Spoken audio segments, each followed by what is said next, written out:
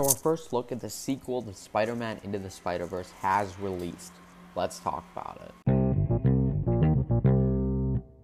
So Spider-Man Across the Spider-Verse Part 1 is now confirmed to be the sequel to the original Spider-Man Into the Spider-Verse that released 2019 and was a massive critical success, a movie that I love myself. It's actually become my favorite Spider-Man movie, and I've been so excited for a look at the sequel. We are now 8 months to go to see the movie. This movie is currently set to release on October the 7th, 2022 in the United States. And if you just want to know, it is currently being directed by Joaquin Dos Santos, Kemp Powers, and Justin K. Thompson. Phil Lord and Christopher Miller are both back on the screenplay, as well as David Callahan, who I believe also worked on the first film with them. And this movie is, again, set to release in about 10 months from now, and we got our first look at it today with our official title, so I'm going to be breaking that down. We don't have any story details, like a synopsis or anything, but and basically all we have to base off is this title, an interview with Chris Lord and Miller, and as well as, obviously, the trailer. So the title, let's start off with that. Spider-Man Across the Spider-Verse Part 1. And this title is obviously hinting at a bit of a reverse from the first movie, where in the first movie, the Miles Morales was discovering the Spider-Verse, but the Spider-Verse was coming to him, and the different Spider-Man was coming into his universe, which I don't know if we've been confirmed what universe it is. It might just be 616, like the normal Marvel Comics, but that's what happened in the first movie. With this movie, it seems like what's going to be happening, based off this title, Spider-Man Across the Spider-Verse Part 1, which I'll get into that in a second. It seems like Miles himself will be doing some multiverse hopping, kind of like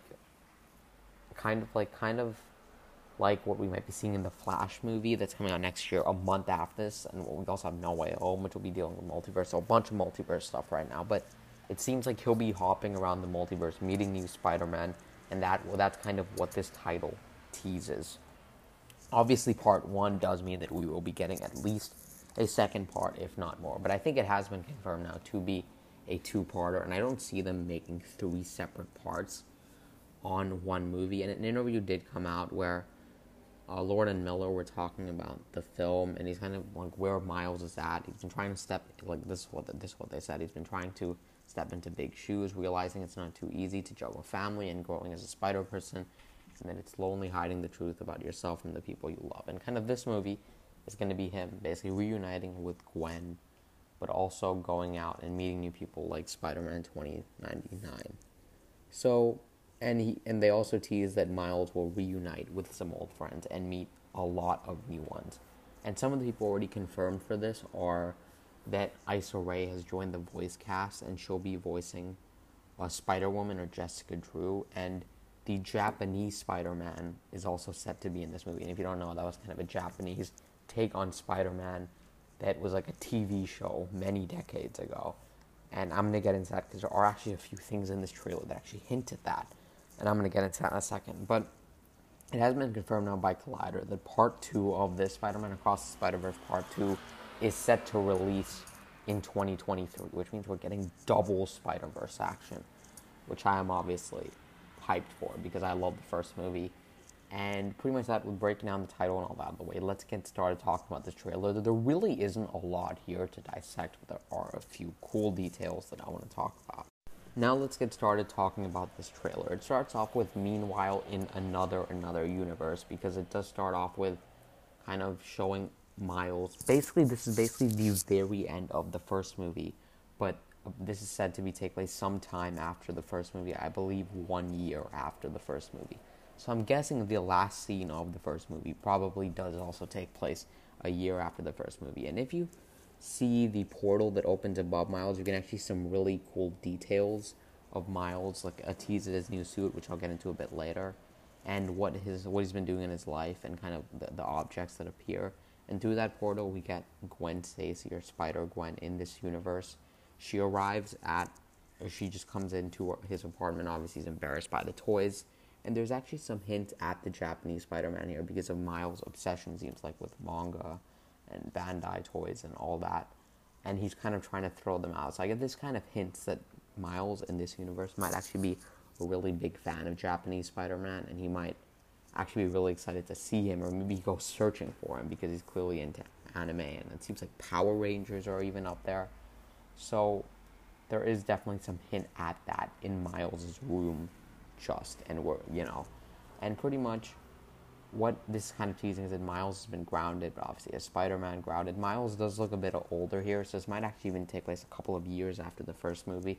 What the first, over a minute and a half of this trailer sets up is that basically Miles reuniting with Gwen, and I'm guessing it's going to be like them two teaming up again for most of the movie. I still don't know whether Peter B. Parker is going to return. I really hope so, because he was probably my favorite part of the first Into the Spider-Verse. But I love the character of Miles too, and I love the journey he went on. And I hope that they're able to incorporate him in some way, and at least I really want to see where he's at. And since he's going to be meeting some familiar faces, I'm assuming we will see him in this movie too.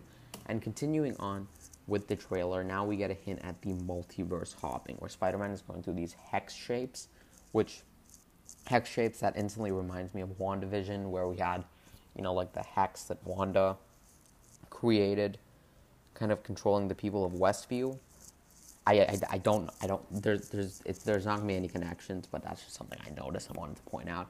And Miles is kind of going between universes, and I guess each of these hexagons we kind of represent a different universe, and he gets to choose, which one he goes into. And the one that we see him go into is kind of like, almost like an Indian city. We can see this because of the writing that pops up on screen, which on social media I found out was Indian, and we can kind of see that maybe this will be him kind of exploring different universes. Now, before someone wonders, there is actually an Indian take on Spider-Man in the comics. I'm not too familiar with them, so I don't want to get into this too much. But, so that might be something that we might get a bit of a reference to in the movie, and this is kind of a reference to like a super deep cut reference that they're trying to put in here with this location. But obviously the big thing we want to talk about here is that the Miles' swinging is interrupted by Miguel O'Hara, or Spider-Man 2099. And continuing on with the trailer, we actually had one of my favorite details. And firstly, we get Miles and Miles and Miguel, Spider-Man 2099, who, by the way, is voiced by Oscar Isaac, kind of battling it out. And you can see on his keypad,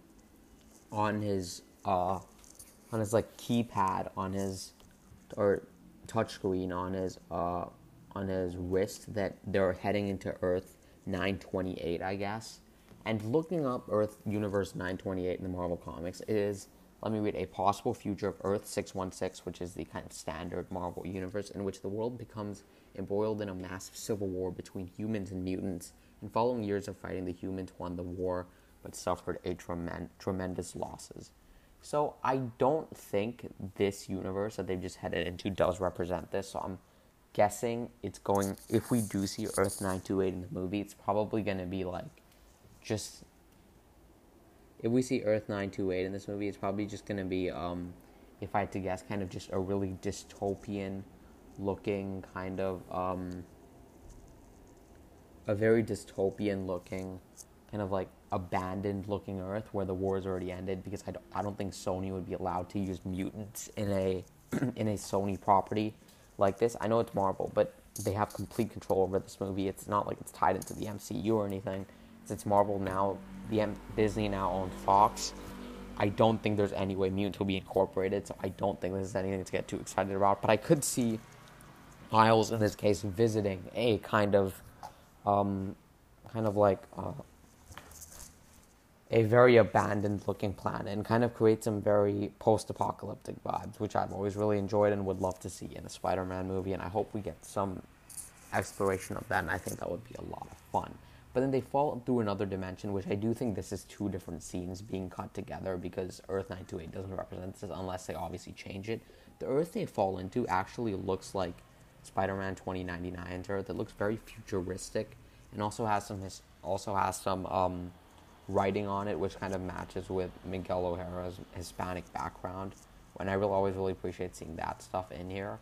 So I think it does very much hint that this is Miguel's world because it's a futuristic, kind of like his suit and his character, and that's where he lives. Like, that's why he's called Spider-Man 2099. There's a reason why he's called that.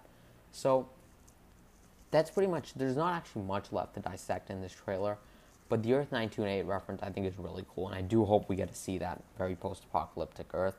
Well, I think that the one they fall into here. And now the big question here is basically, why is Miles and Miguel fighting in this sequence? Now, I'm guessing it's probably nothing much, and just that maybe something Miles did in the first film kind of messed with his universe, and he kind of tracked him to a certain Earth. I don't think it's anything more than that, and I do think they'll team up by the end of the movie. I doubt Miguel O'Hara is going to be the villain of this movie, but I'm really looking forward to seeing Oscar voice or hearing for Oscar Isaac voice's character, and I think it's going to be a lot of fun. And we do move on to the Spider logo, which we see is a more sharp Spider-Man 2099 type of spider logo, and I personally really like this changing up from the first one, but it still looks spray painted on there, which I really appreciate because I'd be disappointed if it didn't keep this movie didn't keep some of its very flamboyant and distinct style that it created for itself within the first film in this franchise. And let's get into probably my biggest annoyance with this trailer, and that's the new suit that they give Miles.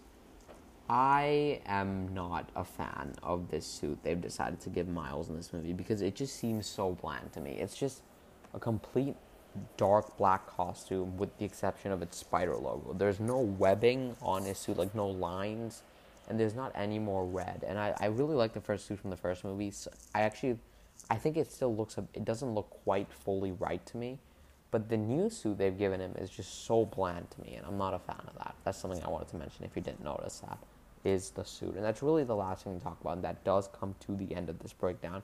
So if you enjoyed this, make sure to follow the podcast for more, and come back in a few days where I'll be breaking down episode